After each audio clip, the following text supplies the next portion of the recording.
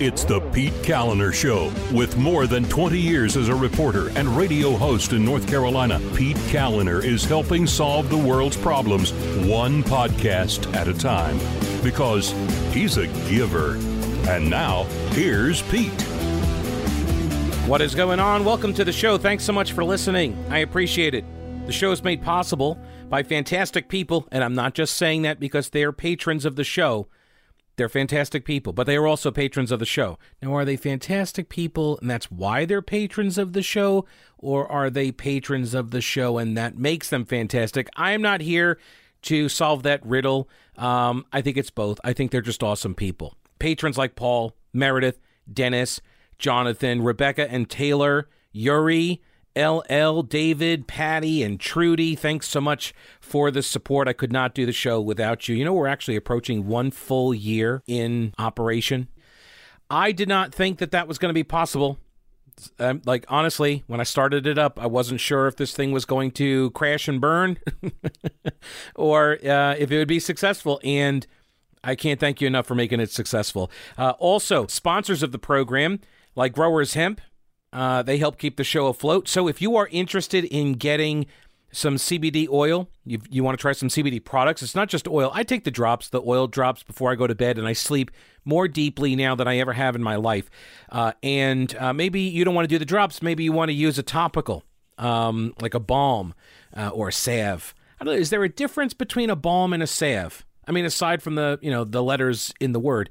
Now, Growers Hemp these are North Carolina farmers, family farmers, and they banded together, essentially kind of like a co-op kind of a model, and they said, you know what, let's control the whole process, because they had seen a lot of farmers, and some of them that are a part of it, they saw a lot of people come into town from out of state when CBD was sort of launching and hemp was approved for growing with, certain permits, and they saw some of these folks coming in from California and, convinced farmers to plant a lot of crops, and then they blew town. And then what do the farmers do? You got all this crop, and what do you do with it?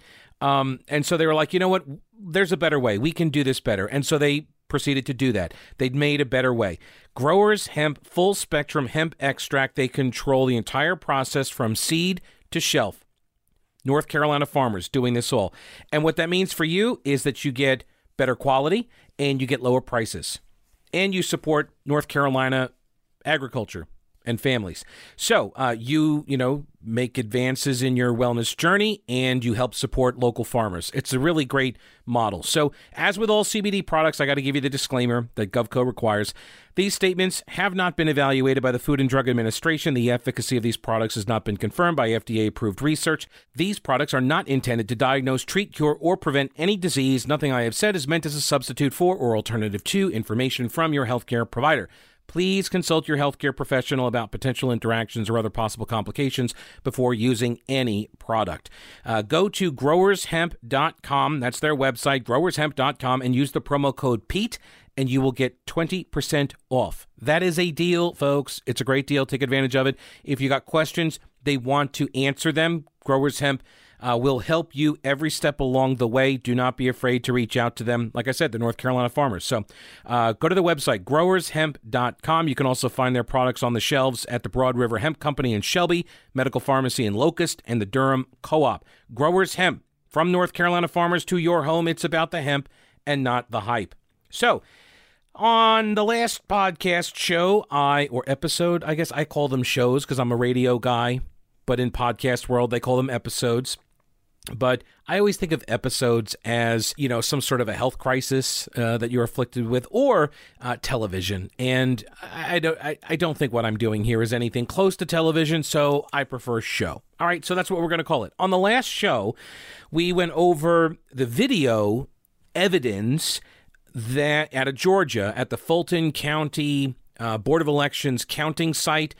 This was at State Farm Arena, and there was video that was presented at a state legislative hearing that showed people taking what appeared to be like suitcases. They were rolling they look like, and I described them as this at the time. I said they look like sort of the hard shell luggage, but they're not luggage. It's not a suitcase.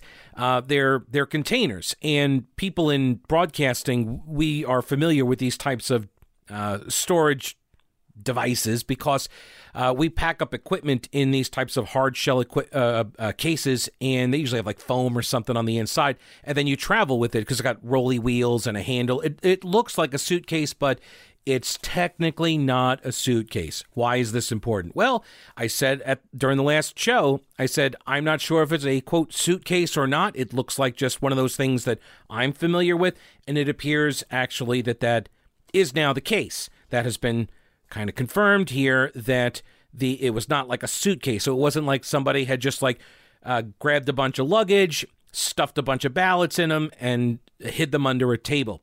So we now know more information about what happened at the State Farm Arena. This is from leadstories.com, a piece by Alan Duke.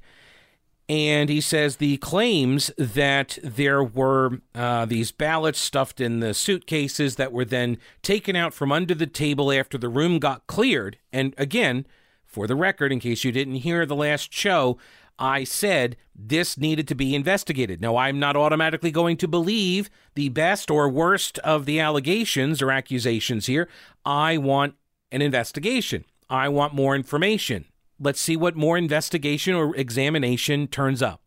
There are a lot of people that, and a lot of them are actually in media, that their entire rap is to predict things in the future. And if they are wrong, they never go back and tell you that they got something wrong. They will tell you, I called it. They'll be first to let you know that they totally called something a long time ago. I encounter a lot of this surrounding like COVID as well. I said this was the case back in April. Like, okay, but you didn't know anything back in April, you know? Like, you're just guessing at stuff back in March and April and May. Nobody knew. There's a brand new virus. Nobody knew how it was transmitted. People thought it was being transmitted, on surfaces and the like. Which, by the way, why are all of the surface disinfectants, like, why are they still missing from the shelves? Like, come on, people. No, there are a lot that's now back on the shelves. Although toilet paper, apparently, there was another run on the toilet paper. I probably shouldn't use those terms together. I digress. So back to this story. Leadstories.com by Alan Duke says the claims that we covered basically in the last podcast, they're not true. He says 2 high-level officials with the Georgia Secretary of State's office and a state elections board monitor each told Lead Stories that their investigations revealed nothing suspicious in the video. The officials said the ballots seen in the video were in regular ballot containers, not suitcases. So there it is. Like I said at the time when I looked at the video, I said, I'm not sure those are suitcases. They just seem like those cases. And again, maybe it's nitpicky, but they're making a distinction because it matters because those are the approved cases or containers for the ballots. They're not suitcases. So it's not like someone, nefariously or surreptitiously stuffed a bunch of Pierre Cardin luggage under the table, stuffed with ballots or anything. Anyway, is Pierre Cardin even a luggage? I don't know. Anyway, the officials said the ballots seen in the video were in regular ballot containers, not suitcases, and they had been removed from their envelopes and processed while news media and election observers for the Republican Party and Trump campaign were present. So I mentioned this also in the last show that there were 2 different crews doing different operations, right? The people who were in that room, you had some that were called cutters and then some that are, I think they're called counters or scanners. And so one group, and this takes it takes a lot longer to scan the ballots. I said this the last show. It takes a lot longer to scan the ballots than it does to cut open the envelopes and sort them. So that's what was going on. And there were like a whole bunch of people there, lots of monitors and observers, like everybody's watching all this occur. And so when the cutting process is done, when they're, opened up the envelopes, pulled out the ballots and stuff, when they've done all of that, then they put them in these cases. They close the cases up, and then they wait for the counters because the counter process takes longer. And so when they announced, well, let me go back to the story here, leadstories.com, the media and party observers, according to the story, the media and party observers were never told to leave, because counting was over for the night. But they apparently followed workers who left once their job of opening envelopes was completed. That, according to the chief investigator for the Secretary of State. So, you have two different stories that are being told here. And for the record, to be clear, I don't know which one is true. I would suspect you don't either, right? Unless you were there or you know all of the parties involved and you've interviewed them yourself. Like, I don't know. Nobody knows what the truth on this is. Because if you've got people that were in the room that said they were told to leave the room, then that would be in direct conflict with the investigators who say nobody was told to leave the room. I don't know. So that's sort of an open question in my mind as of right now. The observers were free to return at any time, according to the investigator. Georgia law allows observers but does not require them to be there for ballots to be counted. So isn't that's an interesting carve-out? They're not required to be there for the counting, which seems to me to be a pretty important part of the process, but maybe not. Because if you're just running them through a scanner, then, maybe it doesn't matter. Maybe the key portion of the process is in the cutting open of the ballots and sorting them. After that, they just get scanned in. I don't know. It seems to me like you would want somebody there, though, the whole time through every step of the process. The Epoch Times reported that reported these, quote, false claims in an article titled "Georgia State Farm Arena Footage Shows Poll Workers Staying Behind and Pulling Out Suitcases with Ballots." Okay, that's actually not a false claim, though, leadstories.com. That's not a false claim. That actually did happen. There were poll workers who, quote, stayed behind and pulled out suitcases with ballots. Okay, are they not technically a suitcase? This is where the these people with motivated reasoning that do the fact checks for news organizations, this is where I get so frustrated with them, is because they pull this kind of garbage. They'll say, well, it technically wasn't a suitcase because a suitcase is defined as a piece of luggage that people put their garments in when traveling, and this was not technically a suitcase. It was a hard-shelled case used for the transporting of ballots, so therefore not a suitcase. Like, that's the kind of motivated reasoning that they would use in order to split the hair and say, that's not a true claim. This is a false claim because not technically a suitcase. No, I'm not saying that's what Lead Stories is doing here, but otherwise there's no way that you can say that the Epoch Times headline here on their story is some sort of false claim. Here is the Epoch Times excerpt. President Donald Trump's legal team on Thursday presented surveillance footage to the Georgia State Legislature hearing that appears to show election ballot counting workers kicking out poll observers late at night on Election Day before pulling out suitcases allegedly filled with ballots. All of that is true. None of that is a false claim. None of that's a false claim. A woman who identified herself as Jackie Pick, a lawyer who's assisting with the legal case, and we played the audio from her presentation to the hearing on the last show. She said that the team received video footage from State Farm Arena's vote tabulation center in Fulton County, Georgia. The team said that the GOP poll watchers were not allowed to watch the counting process in the poll center. But according to Pick, an unusual occurrence took place later in the evening at like 10 p.m. A woman described as a blonde woman with braids told workers to stop counting and told everybody to go home. Everybody clears out, including the Republican observers and the press, but 4 people stay behind and continue counting and tabulating well into the night. And they counted unobserved until about 1 a.m. That was the story in the Epoch Times. Now, what Frances Watson says, she is the chief investigator for the Georgia Secretary of State. She says to leadstories.com that the ballots were in standard containers and the work during the time in question had nothing to do with pulling ballots from under a table. She said there wasn't a bin that had ballots in it under that table. It was an empty bin, and the ballots from it were actually out on the table when the media were still there. And then it was placed back into the box when the media were still there, and then placed next to the table. So I'm not sure where the cases come into play here. There was never an announcement made to the media and other observers about the counting being over for the night and them needing to leave, according to Watson, who was provided information by the media liaison who was present. She says that they just followed the cutters as they left. So now this raises another point of conflict, because on election night itself, we were told that they had stopped counting. That was the report, and it didn't just come from Georgia, right? There were a bunch of states where the news was reporting, and maybe the news got it wrong. Far be it for me to suggest that a media operation might get something wrong, but they were reporting that all of these different states, coincidentally swing states, had stopped counting. But what Georgia Secretary of State investigator Francis Watson says is that actually, no, when the cutters were done with their side of the operation, they left. And there was an announcement made that said they're leaving.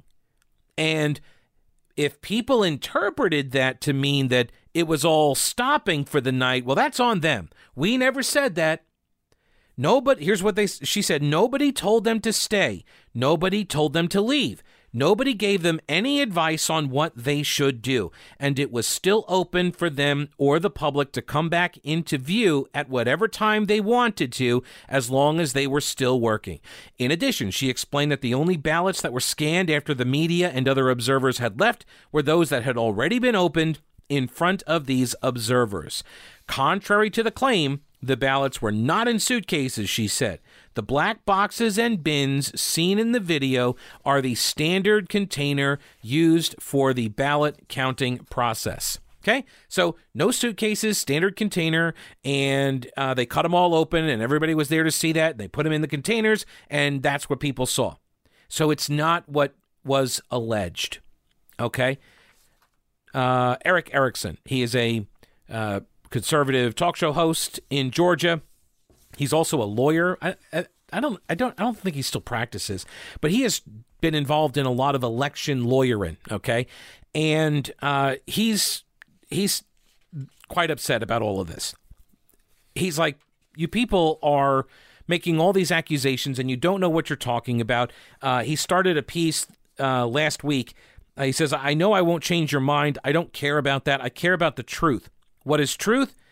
It is not what you think, but what is.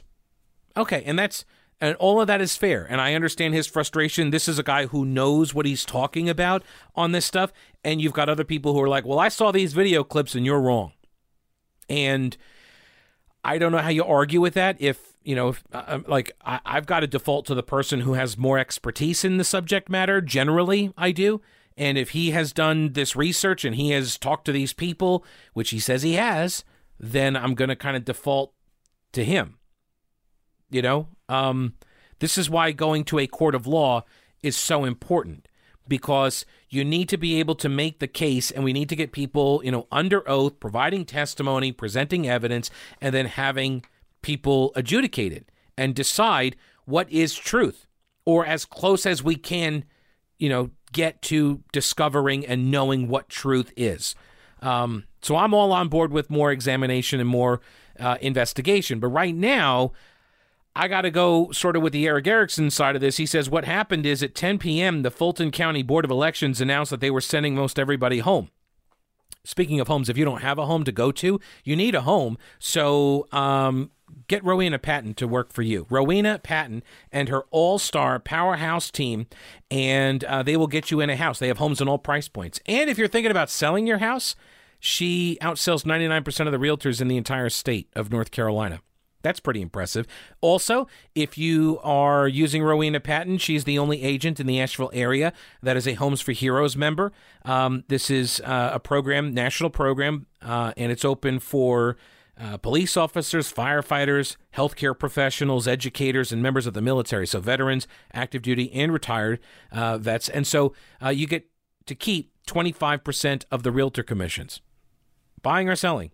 She's the only Homes for Heroes agent in Asheville. Give her a call. She's the only agent we called when we started buying our home, buying or selling. One number, 333-4483.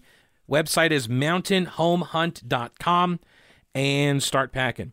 So what if at 10 p.m., the Fulton County Board of Elections announced that they're going to send almost everybody home. All the cutters are going home. And what if the Republicans decided that that meant everybody was leaving, but that's not actually what was said? Is that possible? Could that have happened? I think that's very likely. I do. I think that's a very likely chain of events to have occurred. I don't know that to be the case, but I think it's plausible. The Fulton County Board of Elections and the Secretary of State both attest that it was made clear they were sending most people home, not everyone home. So now, this is one of those things, like, you could have been clearer about that. You could have said, okay, everybody, look, the counting will continue. We're going to send this group away because they're done for the night, but our work continues over here. Like, they could have been very explicit. Something tells me they might not have been. For everybody to have gotten the erroneous impression that they were being kicked out, that counting was ceasing, that all operations were ending for the night when they actually were not. Like, that's a communication problem. That's on you. That's, I always say, if I'm talking about something and everybody doesn't understand what I'm talking about, that's on me.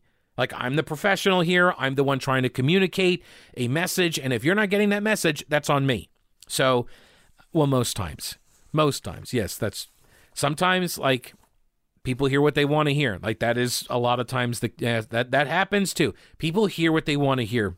But that's the nice thing about podcasts versus live radio, is that the podcast, you just rewind a little bit and say, what the heck did Pete just say? You just rewind it, and then you can hear a little bit, backwards, and, oh, okay, yeah, he did say something crazy. So the Secretary of State's monitor was actually there to observe.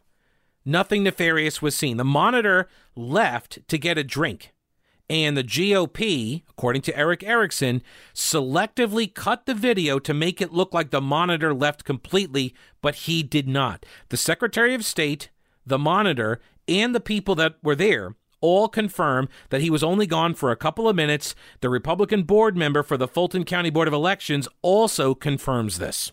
So, as it stands, according to Eric Erickson, there was nothing illegal or abnormal. But most people won't care. They'll believe what they want to believe, not the truth. Because as Republican voters blast the Democrats and the left for saying things like their truth and my truth instead of the truth, Republicans are doing the same. Facts don't matter, apparently, only feelings. And in the meantime, the Republicans are losing the Senate to the Democrats, who will annihilate President Trump's legacy. But who cares about that when we can accept at face value the opinions of people who are not present at a process and ignore the statements of those who were? The people most prone to blurting out bleep your feelings have gotten so emotional they're being manipulated and lied to and will not throw away a Senate majority. I think they will. I think he means to say that they will throw away. Yeah, because he says the people most prone to blurting out bleep your feelings have gotten so emotional they are being manipulated and lied to and will throw away a Senate majority. I think that might be the case here, folks. There are a lot of people that are personally and financially invested in keeping people angry. You know that, right? It's not just the left that does it. There are people on the right that do this too. And maybe you want to believe it's not the ones that you like. I'm not naming any names here. All I say is maybe be aware. Just think about it. Let the notion cross your mind. Like, maybe this entity, this person, maybe they're just trying to stir stuff up and make me mad so I donate money. I mean, how many millions of dollars has been raised, since the election day, right? How much money has been pumped into these efforts? People are making some money. I'm not saying it's all nefarious. I'm not saying that everybody is lying. I'm just saying, just keep it in mind. It's important to have that idea and to guard against that sort of thing, because the easiest people that you can identify as a mark, if you're trying to con people, are the ones who are so emotionally invested in something they can't see or think clearly. Eric Erickson concludes, the Georgia GOP could have examined the absentee ballot electors before Election Day. They could have fought to observe the signature verification process, and they could have demanded to stay and observe that night, but they did not. So part of the narrative here that you got to understand is that the Georgia GOP did not do the things that it could have done to make sure there were no shenanigans, and now is obfuscating and misdirecting blame. So there's another layer here. There's another angle to keep in mind, a potential motive here. You've got people that should have been on guard and should have taken precautions and should have staffed it up and done things, and they didn't. And so now they want to try and, make sure that they don't catch holy Hades for not doing some of those things. And so they're trying to blame shift. Right? There's some more motivated reasoning for you. Now, if you need some motivation to go over to General Equipment Rental and check out their selection, how about this? Have you raked up all your leaves yet? Do you have a leaf blower? Is the leaf blower like kind of just going, ugh? It's not even really blowing anymore. It's just kind of like, you can't even really move a lot of them. Or how about this? You go into the old school leaf blowers and maybe it works fine, but there's only one speed, right? It's like supercharged turbo speed, and that's it. And so it knocks siding off of your house. Maybe you want something with some more, variability, variable speeds and stuff. Look, they have all sorts of tools at General Equipment Rental, and right now you want to get your house prepped for the winter time, get all the leaves off the lawn and all of that, and General Equipment Rental has the tools that you need for the jobs that you need to get done. If you're a general contractor, by the way, this is a great place to pick up the tools for individual projects without having to sink a bunch of money into a tool that you're only going to use, once a year or something. Also, they have the Husqvarna Auto Mower, 10% off while supplies last. This is a great gift idea for the hard-to-shop-for person with a lawn. You get them this auto mower. It looks like the Batmobile. It's a Roomba for the yard, and it just drives around silently all day, all night, cuts the grass constantly, and so your yard is always perfectly maintained. And here's the key too: it takes so little off of the top that the tiny little clippings, they fall down into the grass bed, and they fertilize. They break down and fertilize the lawn, which is healthier for the lawn. A lot of people think, or they don't actually even think, when they just go out and they're like, oh, I haven't mowed the yard in, a month, and then it's all tall, and they just and they just cut it all down, crew cut the thing. That stresses a lawn. That's actually very bad. And then the length of the grass that you cut off, it now falls onto the lawn, and then people just leave it there and like, oh, it'll fertilize the lawn. Well, not when it's that much. It's the blades of grass are too long. It's too much. So the auto mower takes care of all of that. And if anybody tries to steal this thing, it shuts down once it gets outside the perimeter of your yard, and it becomes a paperweight, and it has a GPS locator so you can find the thieves. Think about the satisfaction there. Like the neighborhood kids take your auto mower, and then you can go right to their house and be like, hey, I think you have something that belongs to me. And by the way, Johnny Law here has some questions for your 15-year-old son that's menacing the neighborhood. I know I've just conjured up this entire character of what happened in my neighbor, or a neighborhood. A neighborhood. It's completely fictional, people. Okay, General Equipment Rental. GeneralRents.com. Go check them out, GeneralRents.com, and think outside your toolbox. All right, let me move on here. We've got audio from Nancy Pelosi. So, $2.5 trillion.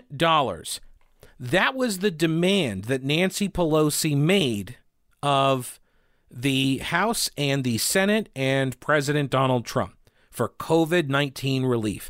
$2.5 trillion. And that was it. It was all or nothing. And we kept getting beaten over the head by the Democrats and the media, but I repeat myself, that we have to do the CARES Act, the $2.5 trillion deal. If we don't do it, then we hate people. We want them to die. Why won't we save people's lives? Why are you opposing the life-saving bill that also bans voter ID? Why would you do that? All right, the Democrats, they lit this thing up like a Christmas tree, which, by the way, I'll tell you my story about the Christmas tree.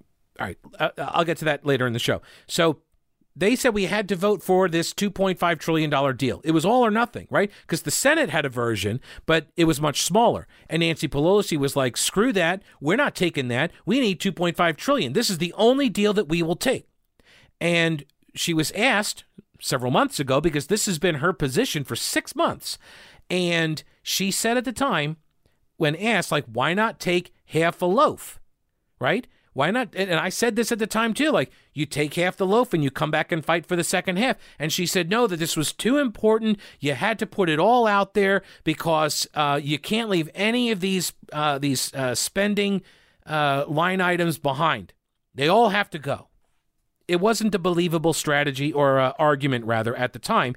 And I thought it was quite clear what the strategy was. And now she acknowledges it. She admits it. In one of the nastiest, most unethical plays since Harry Reid accused Mitt Romney of lying on his taxes. Remember that? And then when he was asked about, so you never had any evidence of that, and he says, well, Mitt Romney didn't win, did he? Like, the ends justify the means.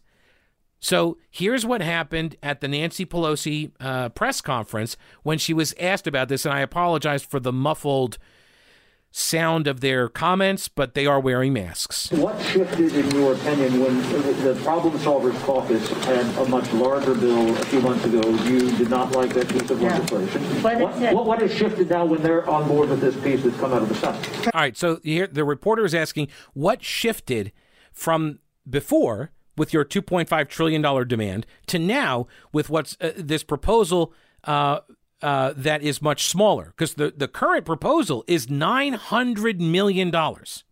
That's it. I'm saying that's it. It's $900 million. But $900 million, okay? And in August, there was another proposal that came from the Problem Solvers Caucus. This was bipartisan, members of the House, and it offered more money than the proposal does now. I think it was like $1 trillion. So it was over $1 trillion. So it was more than the $900 million she's saying that they'll do now. It was less than the $2.5 trillion that she demanded.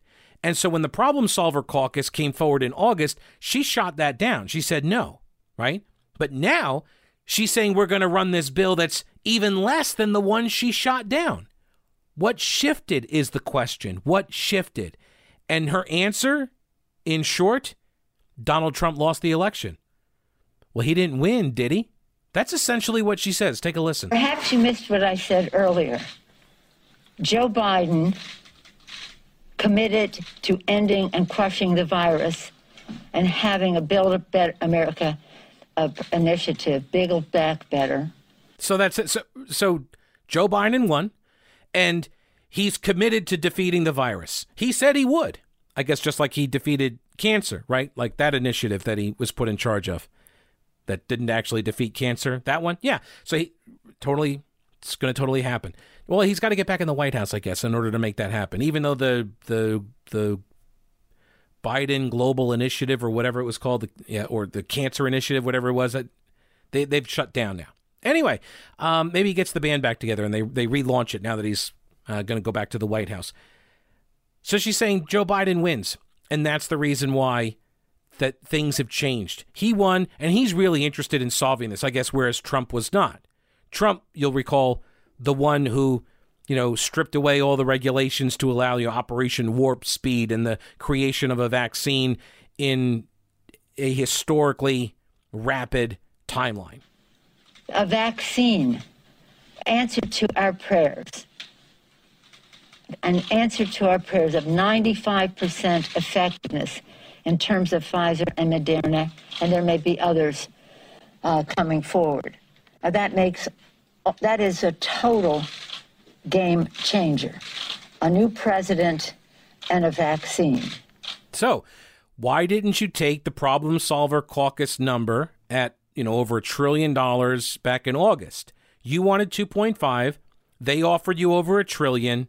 You said no, but now you're saying yes to $900 million. And she says the reason why is because there's now a vaccine coming and we have a new president. But that actually doesn't address the question. She's not. There isn't any rational reason why she changed her mind. under those, if you're assuming that she was actually trying to get something passed, right?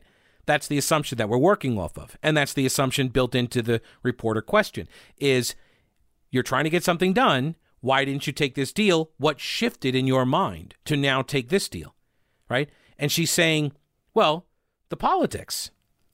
We won the White House, so now we can do a deal. It's fine. We can do a deal now. That's fine. We were trying to use it to hurt Donald Trump. That's the only reason. They withheld the money from Americans who were, getting evicted. They were losing their jobs. They were going on government assistance. They were, losing their mortgages. Like people who were hurting and needed the government relief. She held all of us hostage because she wanted to hurt Donald Trump. And nobody seems willing to pin her on this. So there's nothing to, these are different. What was then before was not more of this. This has simplicity. It's what we've had in our bills. It's for a shorter period of time. But that's okay now because we have a new president. A president who recognizes that we need to depend on science to stop the virus, a president who understands that America's working families need to have money in their pockets in a way that takes them into the future without any of the contraptions of any of the other bills that the administration was associating itself with them before. We feel very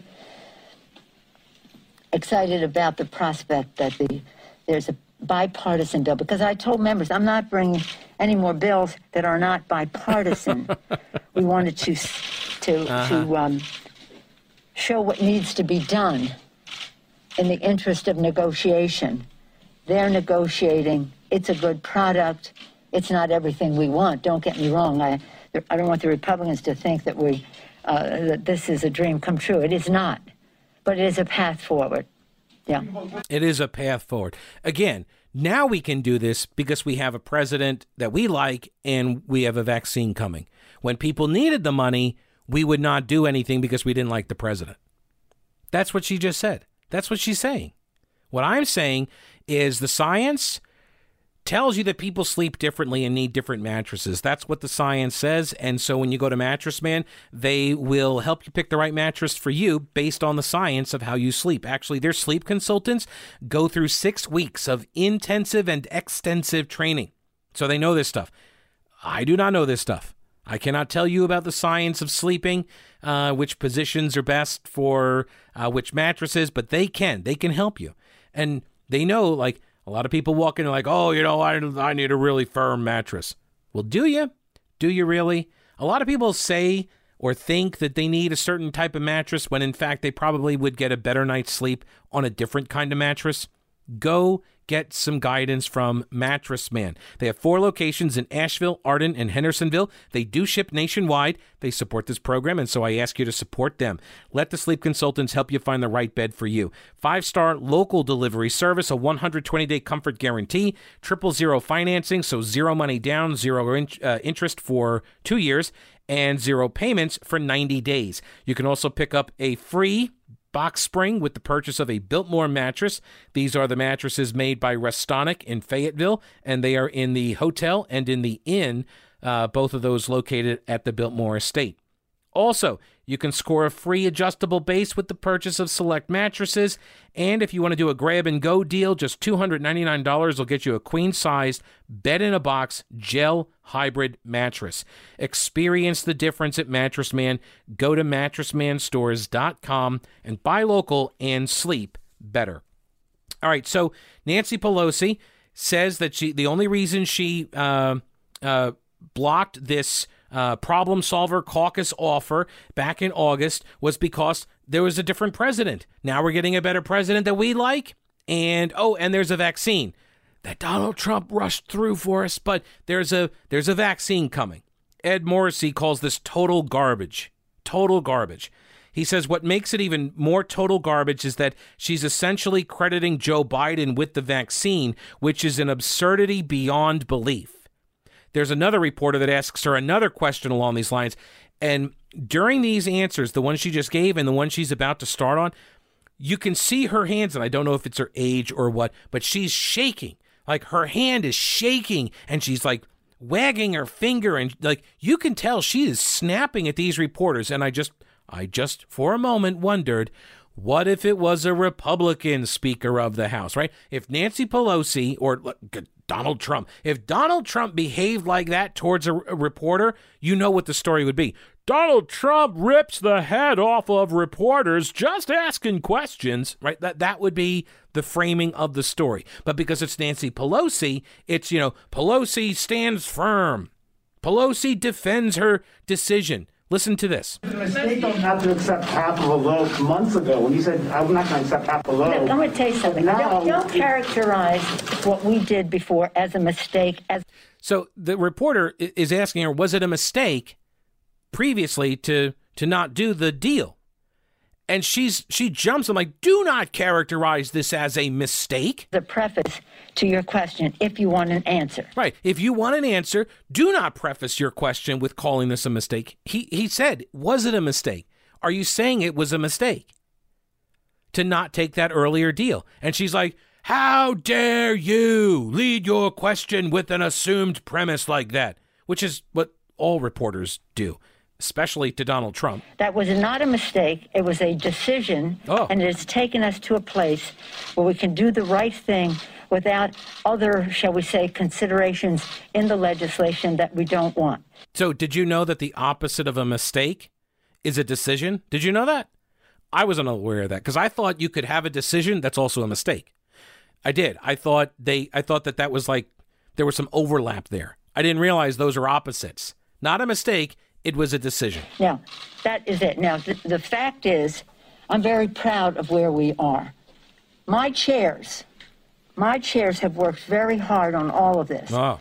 They were not even happy with a proposal that we made the other day before we saw this proposal. They thought we had come back too small. So it's not about an individual. It's about how we address the needs of the American people. And we have to do it in a scientific way, and we have to do it in a way that recognizes Science. People need food on the table. Where was this 6 months ago, right? Where was this 6 months ago? This urgent need to get something done, and Republicans are like, okay, we'll meet you halfway. You want the moon, we'll get you halfway to the moon. And they're like, no, you got to give us all the moon or nothing. And they would not budge on it. They're like, you have to do another $2.5 trillion deal, or we're not going to agree to anything. And the Republicans were like, that's not happening. We can't do another $2 trillion deal. And so why not take half the loaf? This is what people were asking at the time. Take half the loaf. Pelosi did not. Yet she is still celebrated. She gets interviewed. She does interviews in front of her $20,000 deep freezer with, $100 worth of ice cream bars in it. And everyone's like, oh my gosh, Slay Queen. She's so fantastic. And nobody is like, hey, people can't even afford their groceries right now, and they're out of work, and you're not willing to come down on your relief package because you've thrown all sorts of other stuff in there. We went over this in prior episodes over the summer. It's obvious what she has done. This is why Ed Morrissey at hotair.com calls it garbage. Total garbage. They need to get their rent paid. They need money in their pockets. They need their unemployment insurance to be there. They do not need a whole cacophony of other things that are on the agenda that have nothing to do with meeting their needs. So we're very pleased at where it is. And as I say, with a Democratic president committed to a scientific solution for this, with the idea that we will have a vaccine, it's a complete game changer from them. So it's unreal, right? Like right there, she calls it a total game changer. Even though it was Trump's Operation Warp Speed program that created the very game changer she is now citing as the reason why she can do a smaller package, even smaller than what the Republicans were offering. It's also been well known, Ed Morrissey writes, that the vaccines would come before the end of the year, and they almost arrived before the election itself, which is what Trump also said was going to happen. Like, you can hate Donald Trump all you want, but he was right about the vaccine stuff. He was right about that. He was right to speed it up. He was right about the deregulation. He was right about the timeline. And he was optimistic. But just like with Pelosi's answer here about the relief package, they didn't want it to be true because they thought it would help him win re-election. And so it had to be false. My goodness, can you imagine if Donald Trump is able to usher in the vaccine for COVID-19? My God, people might credit him with actually helping to cure the pandemic. And if that's the case, he's going to win re-election. So that can't happen. Trump was not an obstacle to spending more on COVID relief either. Ed Morrissey raises this point. It's a great point. He was mainly Pelosi's ally on that. Donald Trump has no problem deficit spending, right? He's got no problem throwing money out the door to voters, right? If it means they're going to like him, Donald Trump's got no problem doing that. Even if he thought some of the spending priorities should be different, he'd still go along with it. At one time, Trump even suggested adding together the plans from Pelosi and Mitch McConnell in the Senate and to spend $4 trillion, right? But Republicans were like, no, that's not happening. So, this is an admission from Pelosi that she held up any relief in order to undermine Trump in the election. Stacey Matthews at redstate.com, she points out that Trump made it a point often to note that Pelosi, Schumer, Biden, and the rest of the Democrats were using the virus and various relief packages to undermine his presidency and defeat him on Election Day. And reporters would scoff at these claims, reacting in outrage at such a heinous accusation. And as it turns out, it was indeed a heinous accusation, but one that was also true. How many Americans lost their jobs and homes because of what Pelosi did here? How many starved, gave up hope, committed suicide? Right? These are questions that will never get asked of her because the reasons why they'd be asked would show some of the left's true motivations for the shutdowns, the stall tactics, all of it right from the start. It was to defeat Trump, literally by any cold-hearted means necessary. That's Stacey Matthews at redstate.com. Now, Tim at Old Grouch's Military Surplus, he's got tons of real U.S. military surplus, but also military surplus from around the world. Like, for example, the Swedish-made Mora knife. He puts this together as part of a limited edition survival outdoor kit. It's on the website only. It's a Christmas special he's doing. So you get the Swedish-made Mora knife, fire starter, canteen, compass, and more. And it's all packed into either an ammo can or a shoulder bag, which is actually from the Finnish army, and it's a gas mask bag.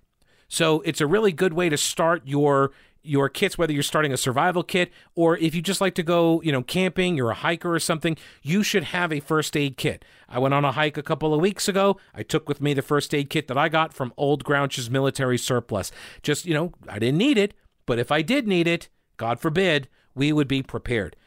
First aid kits are also a great item for a person that's, hard to find but likes to do stuff outdoors. Get them a first aid kit. Go to Old Grouch's Military Surplus in downtown Clyde. It's on Main Street. It's across the street from the anti-aircraft gun, and it is online at oldgrouch.com. The store is open Monday through Saturday and 24/7 online at oldgrouch.com. And tell him that you heard it here on the podcast. He'd very much like to hear that. And I would very much like to hear him say that somebody came in and said that they heard it on the podcast. It's always good to get that kind of feedback. Seriously, I always want to know when people take my recommendations here and they have a good experience. Or, even a bad experience. Yes, I want to hear about that too. I prefer to hear about the good ones though, because you know me. I'm an optimist, always. But no, it's important. I want to know, I want to know that people are getting value for their money. So speaking of getting value for your money, we bought a Christmas tree. Christy and I bought a Christmas tree yesterday. And we are not the only ones. Apparently, everybody is buying real Christmas trees. John Weaver with Weaver Tree Farms in Tennessee says that business has been booming. People are sick of being inside. They're sick of wearing masks. They want to decorate and go home and take their masks off and be around the tree, he said.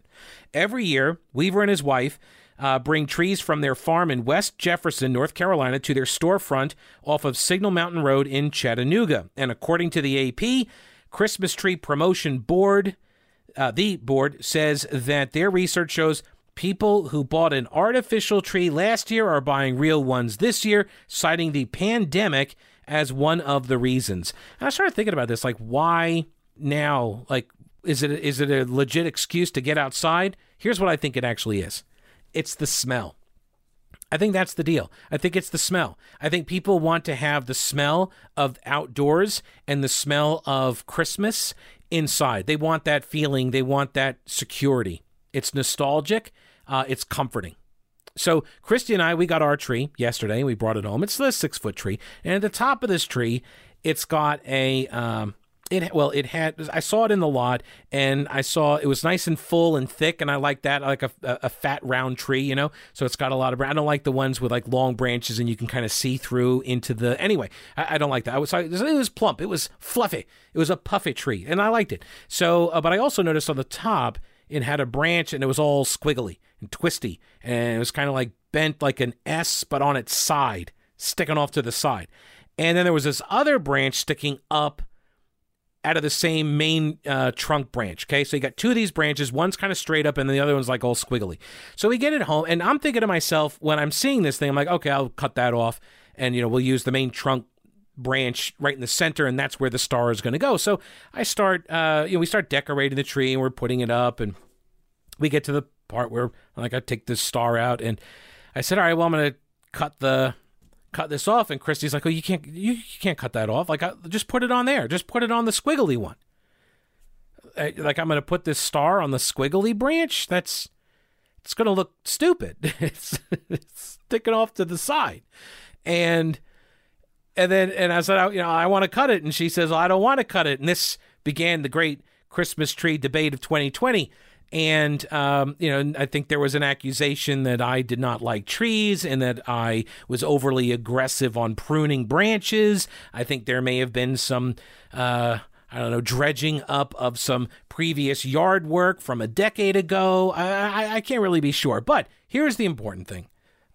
I surrendered. I said, okay, well, we'll put the star up as you on the branch you want. And so I jammed it on that squiggly, twisty branch.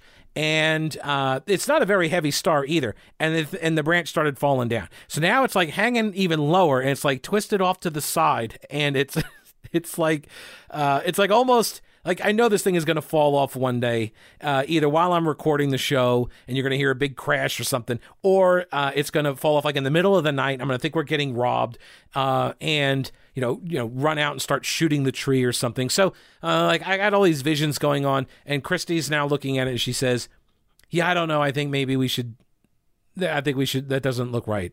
And so now I'm like, no doubt it's staying. Like, you won the argument. Like, this is what you want. This is where it's going to go. It's not changing.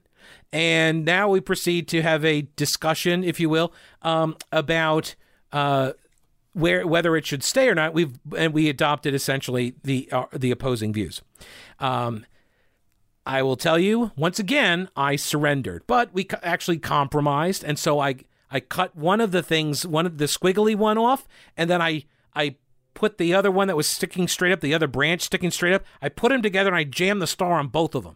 So we still have a very weird tree. And by the way, you can see it if you go to the Patreon page. It is available for viewing for all. Go to thepetecalendarshow.com, and up at the top you'll see a link for patrons. Click that, it'll take you to the page, and you'll be able to see the pictures that I took before and after. And you tell me, which one did we make the right call? All right, that's a wrap for this episode. Remember, subscribe to the podcast. I appreciate that. Become a patron of the show. Do it all at thepetecalendarshow.com. Talk with you later. Don't break anything while I'm gone.